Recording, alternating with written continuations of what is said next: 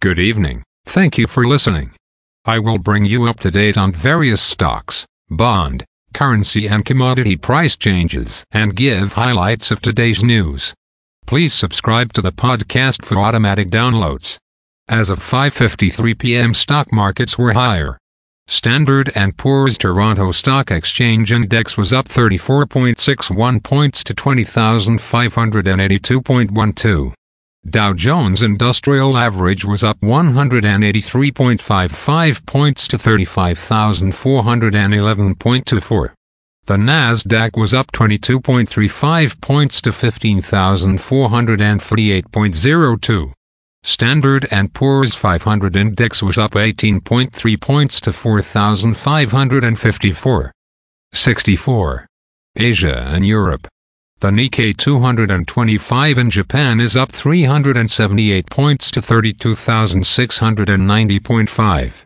The China CSI 300 is down 16.69 points to 3,805.22. The DAX in Germany was up 13.73 points to 16,190.95. The CAC 40 in France was down 5.46 points to 7,427.31. The FTSE 100 in London was up 14.86 points to 7,678.59. Commodity markets. Gold is down $0 to $1,956.50. Silver is up 1 cent to $24.52.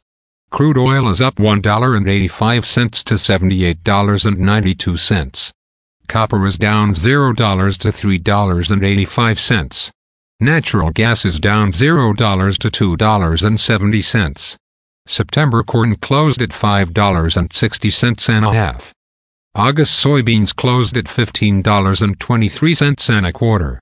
September wheat closed at $7.57 and a half. The Canadian dollar is 1.3173. The Canadian 2-year bond yield is 4.73. The Canadian 10-year bond yield is 3.52.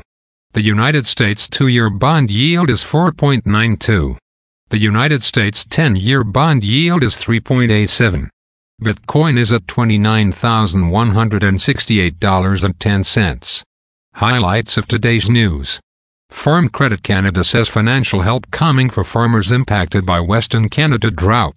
Bayer trims full-year outlook on massive sales decline. Adidas expects €450 million loss after Yeezy sales Twitter brands to X.